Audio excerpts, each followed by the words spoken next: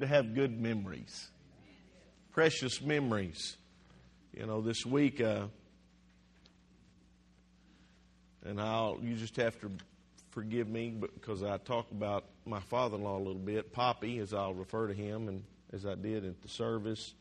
But Poppy was very quiet. But in these last years, some of his proudest moments to him were about this church and about these two kids you hear and see. That was one thing you can imagine as a grandfather that would draw him to drive from Conway, even in his ill health, to come down and because what his life was about church. It was about ministry. And when he, I'm sure, saw his two grandkids right in the midst of ministry, and as this church started, he was very instrumental to me personally for direction, and as was my own father. But as I've tried to again come up with something to preach today, and I will reflect on some things that I found out even more about him through this past week. And so, precious memories, you know, we sing that old song, Precious Memories, how they linger, how they ever flood my soul. And one thing I told Kelly, I realized he was very quiet, but in his quietness, he was probably one of our biggest cheerleaders.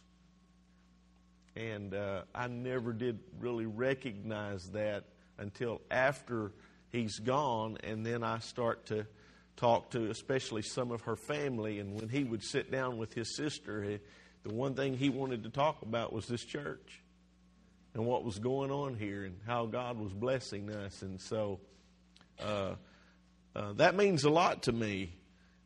And so if you would, 2 Samuel.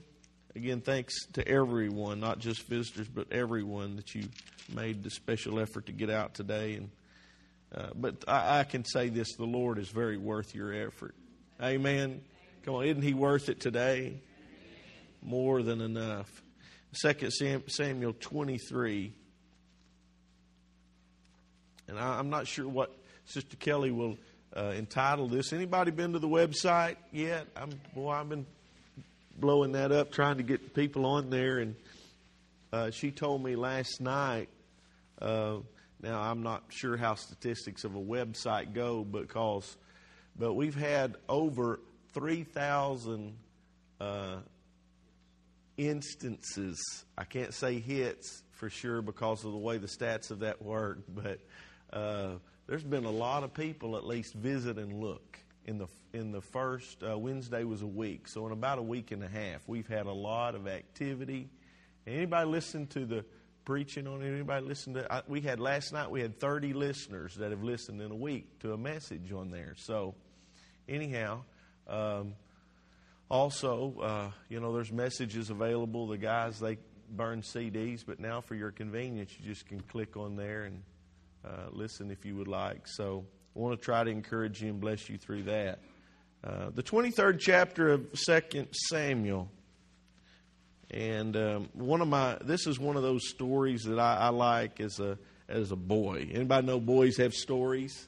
And they like the David and Goliath type stories, you know. And this is kind of one of those things that match up as well. Chapter 23. Now these things be the last words. Everybody say the last words. These be the last words of David. David, the son of Jesse, said, and the man who was raised up on high, the anointed of God, of the God of Jacob, and the sweetest psalmist of Israel, said, the Spirit of the Lord spake by me, and His word was in my tongue. The God of Israel said, the rock. Everybody, we just sang about the rock, didn't we? The God of Israel said, the rock of Israel spake to me.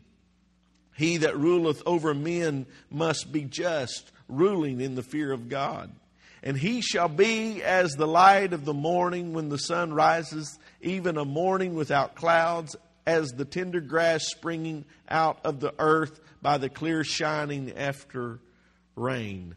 Although my house be not so with God, yet he hath made with me an everlasting covenant, ordered in all things and sure. For this is all my salvation and all my desire, although he make it not to grow. But the sons of Belial shall be of all of them as thorns thrust away, because they cannot be taken with hands. But the man that shall touch them must be fenced with iron and the staff of a spear. They shall be utterly burned with fire in the same place. These be the names of the mighty men. Somebody say mighty men. These be the names of the mighty men whom David had. The Tachomite that sat in the seat among the priest captains, the same as Adonai the Ezite, he lifted up his spear against 800, whom he slew at one time. And after him was Eleazar the son of Doedi the Adohite, one of 3 mighty men with David, when they defied the Philistines that were gathered together to battle, and the men of Israel were gone away. He arose and smote Philistines until, everybody say, until his hand was weary, and his hand clave unto the sword. And the Lord wrought a great victory that day, and the people returned after him only to spoil. And after him was Shema the son of Agi the Hazarite, and the Philistines were gathered together into a troop. There was a piece of ground full of lentils, and the people fled from the Philistines. And he stood in the midst of the ground and defended it and slew the Philistines. And the Lord wrought a great victory. And 3 of the 30 chief went down and came to David in the harvest time into the cave of Abedullam. And the troop of the Philistines pitched in the valley of Rephaim. I'm going to stop right there. I want to go back and look at the first verse, which says, now these are the last words of David. Last words. I actually did some research. As research goes now, you Google it. How many know what I'm talking about? If you want to know something, you can go Google it. And I started to read about last words. And last words are words that people write before they die, or the words of great meaning. And I sat there for probably an hour in some of the material that I found. And I looked at last words of what very famous people have said. And I started to read about Polycarp. And what a man Polycarp. Polycarp was actually one of like a disciple of the disciples. And Polycarp was, he was persecuted for the name of the Lord Jesus Christ. In fact, they were going to burn Polycarp at the stake. It's a long story, but he wouldn't burn. At first, there was like a wind tunnel that surrounded Polycarp. And then when they finally started to douse him more, he still wasn't burning, and the fire, so they stabbed him in the side, and his blood put out the fire. And they were simply trying to get Polycarp, listen to me today, to take just a handful of incense and say that Caesar was God. They were just trying to, they thought if we would put enough pressure on Polycarp that he would just not say that Jesus was his Lord. And so as I listened, and many of the martyrs that I read about, their last words were like Stephen's word, Lord, receive my spirit. Now I'm entering the presence of the Lord. And, as I read through there, some of the last words I read of famous people that you and I would know, their words were very different. Some of them were screaming as their last words. Some of them already were feeling heat in their last words. Are you hearing me today? So David, these last words are full of meaning and they're full of remembering. And he says in verse 2, look at this. It's a capitalized word. It says, the Spirit of the Lord spake by me. Anybody have any idea about the Spirit of the Lord? The Spirit of the Lord, in His last words, they're in His mouth. And then he says in verse 3, he says, the rock. And the rock is capitalized there. That's why I wanted them to sing that song there. If you remember, as you go through Scripture, you remember, for example, Moses, he retrieved water out of a rock. In fact, in 1 Corinthians, let me turn over to 1 Corinthians, and I'll go to chapter 10. Verse 1, moreover, brethren, I would not that ye should be ignorant how that all our fathers were under the cloud and all passed through the sea and were all baptized unto Moses in the cloud and the sea and did all eat the same spiritual meat, did all drink the same spiritual drink, for they drank of that spiritual rock that followed them, and that rock was Christ. Amen? Can you say personally today that you've drank from that rock? How many knows what today it means to actually drink from the rock? So then let's go on. So with David in verse 4 and 5, he speaks here of one who rules over men in righteousness. Now he prophetically speaks of Jesus Christ. And in a brief and vivid strokes, he paints a picture. He portrays the ideal theocratic king to be fully realized in his lineage. You know, Jesus come out of the lineage of David. 14 generations later, Jesus is born. And so he's speaking of the coming of the Lord Jesus Christ. Then in verse 6, David goes on to say that godless people who have no interest in this righteous king will be destroyed. Then in verse 8, David starts to list what he calls mighty men. Everybody say mighty men. In fact, he names, if you read through this, 23rd chapter, there are 37 mighty men that he names. These men were valiant warriors. Their accomplishments and determination he describes through the rest of this 23rd chapter. I took just a moment there and read, just giving you an idea. However, there's in this story that sticks out in my mind is verse 10, and it's verse 10 says one of the mighty men, his name is Eleazar. He's the son of Doedai the Ahite, and when the men of Israel, now get this in your mind, when the men of Israel, they're in a battle with the Philistines, when all the men of Israel, the normal army, when they retreat, they're in a bad situation. And when they all retreat, Eleazar, he does, everybody say a mighty man. He does the opposite of what everybody else is doing.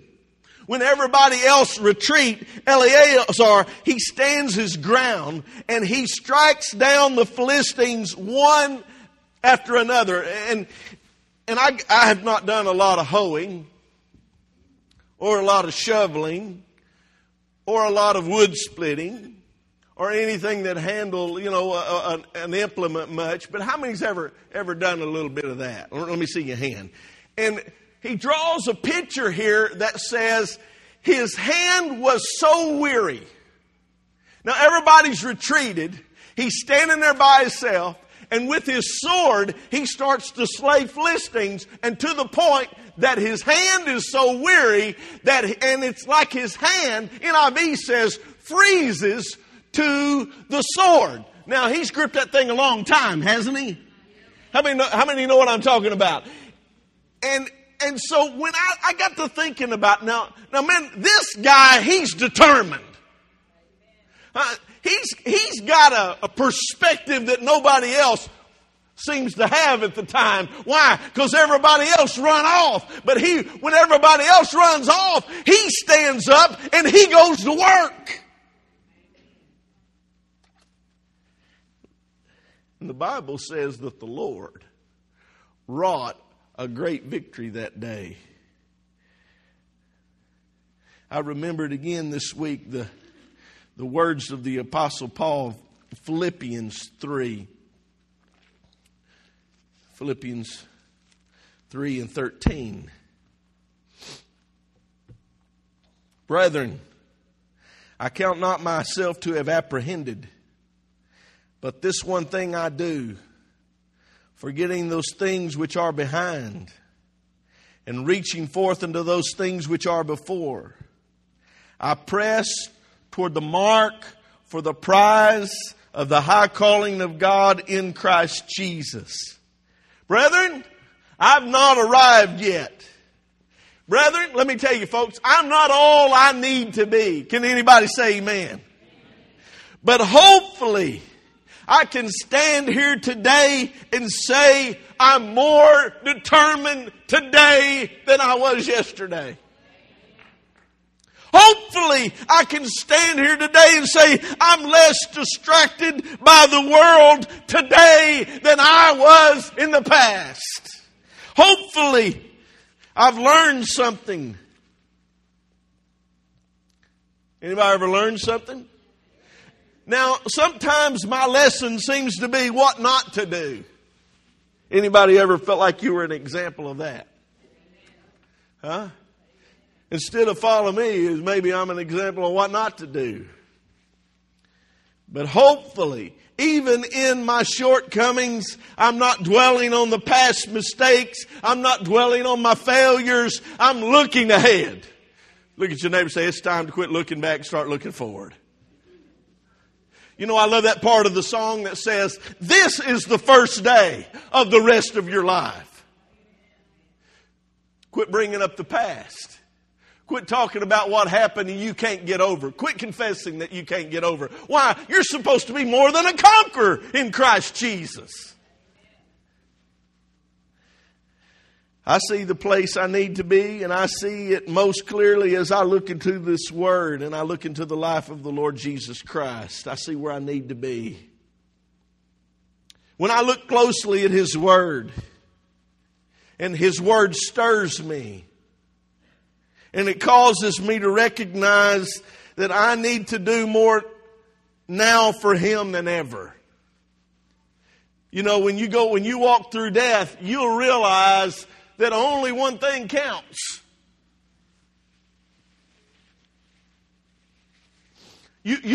When death shows up, nobody cares if you have retirement left.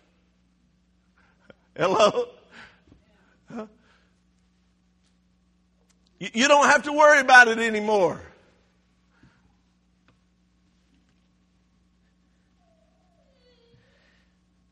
My grandma had a little saying over her house, and I say this often, just bear with me, but it said, only one life will soon be past, and only what's done for Christ will last. Why don't we get a hold of that? Why can we not get a hold of that? Hebrews 12. This is a repeat from Wednesday night, but it's still stuck in my spirit. Wherefore, seeing we are compassed about with so great a cloud of witnesses, let us lay aside every weight. You got any weight? Look at your neighbor and say, you got any weights?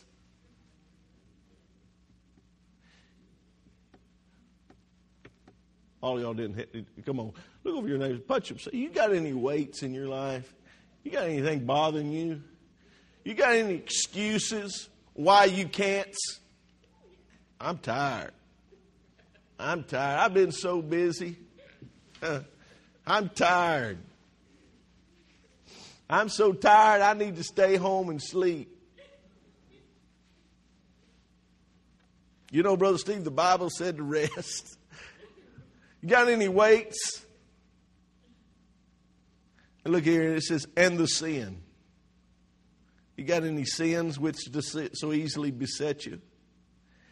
And let us run with patience the race that is set before us, looking unto Jesus, the author and the finisher of our faith, who for the joy that was set before him endured the cross, despising the shame, and is set down at the right hand of the throne of God. For consider him that endured such contradiction of sinner against himself, lest ye be wearied and faint in your minds. That lets us know it's not easy. Now hear this. Everybody, now hear this. When you see Jesus, when you close your eyes in death, and you wake up and you see Jesus, it'll be worth it all. Paul tells Timothy in 2 Timothy 2:15. It's quite a reading here. Study. Everybody say the word at least. Study. Look at your neighbor and ask them, when's the last time you studied?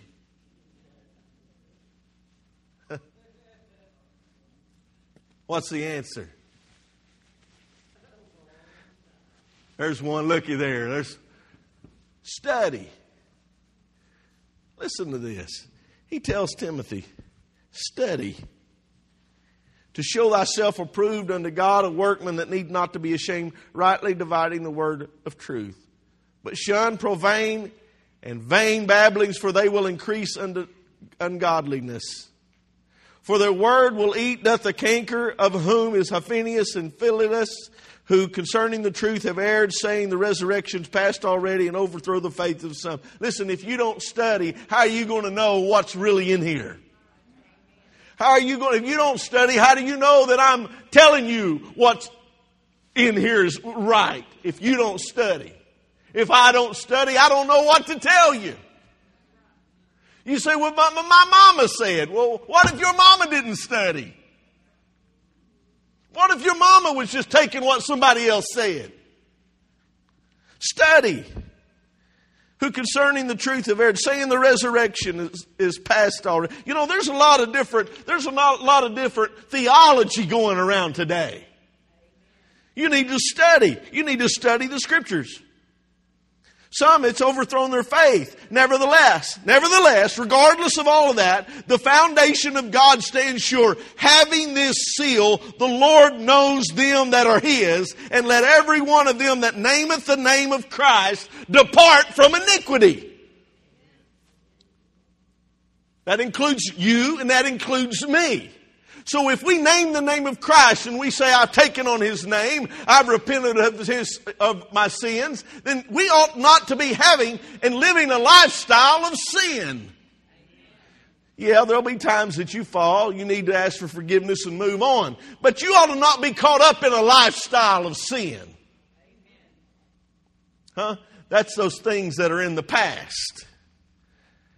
But in a great house there are not only vessels of gold and silver, but also of wood and earth, and some to honor and some to dishonor. If a man therefore purge himself from these, he shall be a vessel unto honor. That's what we're looking for. Sanctified, meet for the master's use, and prepared unto every good work. Flee youthful lust. How many remember those? Some of you can't even remember those. How many can remember the youthful lust? Huh?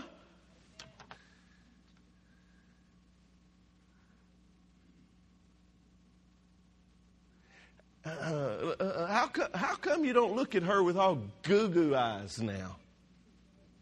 Huh? How many remember goo-goo eyes?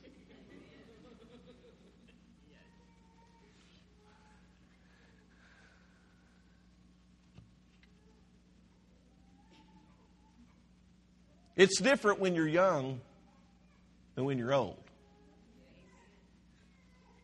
My wife, I was so crazy over my wife.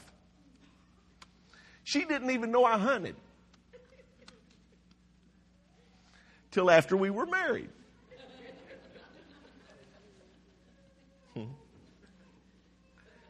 In fact, we have this, she has this precious memory that she likes to bring up. Because we were trying to set a wedding date, and I said, it's October or the 1st, or just forget it. How many knows what happens October the 1st?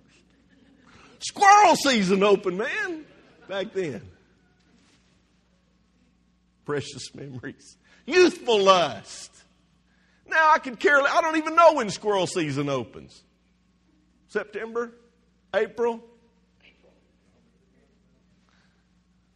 Who cares?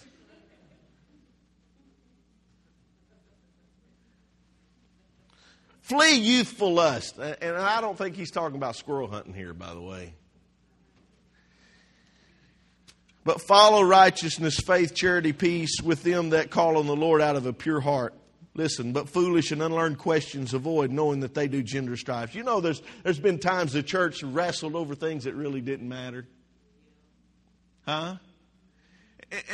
There was more of a pride problem than anything else, than a doctrinal problem. Because when you really love one another, I mean, that's what this is all about. It's about loving one another. You know, you and I ought to be able to disagree and love one another. I'm going to tell you, I can. I married someone that come from a different direction than I did. But one thing I knew about Kelly, I knew that she really loved God. You know why? You can see it in people's lives. Huh? And you can see it when they really don't love God. Amen? But foolish and unlearned questions avoid, knowing that they do gender strife. And the servant of the Lord must not strive, but be gentle unto all men, apt to teach, in patience, in meekness, instructing those that oppose themselves. If God peradventure will give them repentance to the acknowledging of the truth, and that they may recover themselves out of the snare of the devil, who are taken captive by him at his will. Study. Study. You know why we don't want to study, Rose? You know why? Study's hard work. Study it requires focus. Study, it requires discipline. Study requires sacrificing your time of play and recreation, and you have to get down to business. That's why we don't like study, because it seems like we put more importance on feeling good than doing what's right.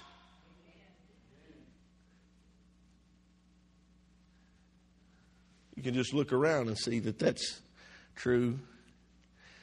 Kelly, if you would come. My father-in-law, the day before he passed away, if I got this right, his little heart, he was so determined. He was so determined. My mother-in-law said, and he didn't want to use a walker. If you saw him, he was here August the 28th for his last service that he ever went to, and he was on the cane. He didn't want to be let out at the door. Brother Rick, he wanted to walk in. She said the last day that he could get out of the bed, he didn't want to use his walker, but he took his walker and he wanted to take the trash out. He don't know it, but he's going to die the next day. But he's so determined, he, with his walker, inched out, here to the door, out of the front of their home with his walker, and he dragged the trash out to the edge of the street, insisting. And this became really a testimony, because he had written in the cover of his Bible, he had written a note to himself.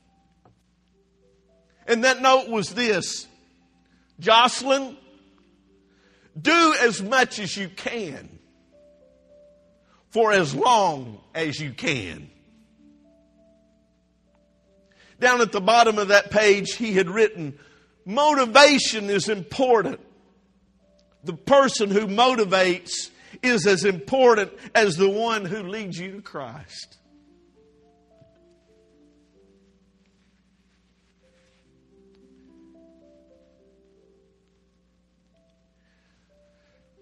Again, I was reading some articles of the last words people say. And I noticed this when it kind of jumped out on the page to me. United Flight 93, September the 11th, 2001. the terrorist had taken over the plane. And a man by the name of Todd Beamer is heard saying, "Are you guys ready? Let's go." I want to charge everyone that sits here today and you call yourself a Christian. Are you guys ready?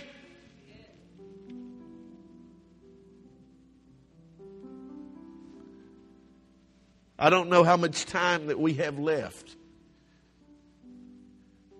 I don't know if I have 10 years, 10 days, or 10 hours. But while I have what I have left, I remember these words of the Lord in John 9, which says, "I must work the works of Him that sent me. While it is day, the night comes when no man can work." Do as much as you can, Steve, as long as you can.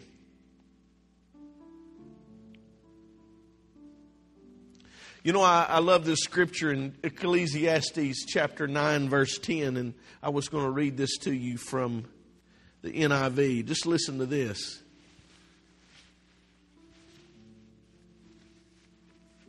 Whatever your hand finds to do. Everybody say, your hand finds to do. Do it with all your might. For in the grave where you are going, there is neither work, nor planning, nor knowledge, nor wisdom. Whatever your hand finds to do. You know what that means? You need to look for something to do. If you can walk in here and you say, "There's nothing for me to do," let me tell you, there's a long list of things you can be doing. In fact, the list that I usually give, it's the things people don't want to do. Would you stand with me, please? Bow your head. Close your eyes. And I want to ask you one more time today. Are you ready? Are you ready to go? If you're not ready to go, I open this altar up today that you could step out and come and find a place. Get ready to go. Is there anyone here today, you're not ready? You need to walk up here. You need to pray. Move out of your seat right now while we sing.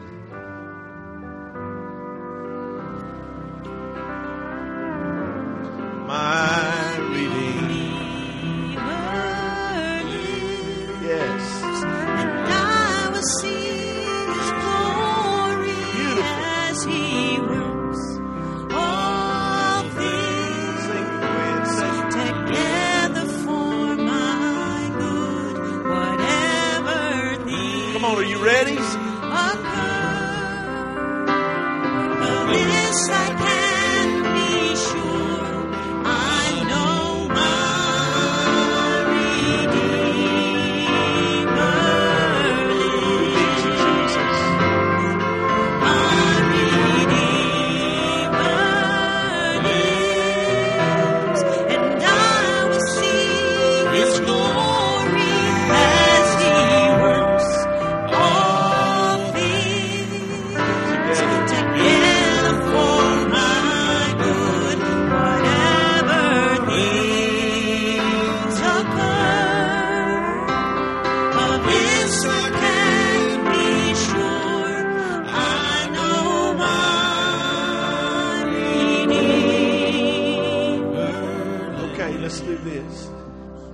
Maybe just at your seat, maybe you'd come up here, wherever. Before we go home today, still early. I want everybody to find a place. Maybe just sit in your seat there. Maybe turn around and kneel at your bench. But before you walk out of here, I'm going to ask everyone that will. I want you to stop just for a few minutes and let's pray. Come on, everybody, let's pray.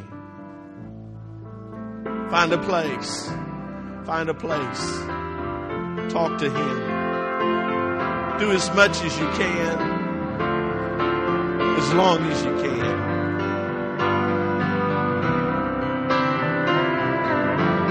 My Redeemer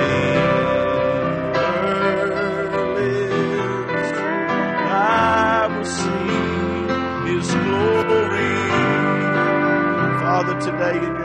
kept to you, Father. We ask you to touch them today. Jesus. Jesus. Jesus. Jesus. Hallelujah. While I can, Jesus. While I can, as much as I can.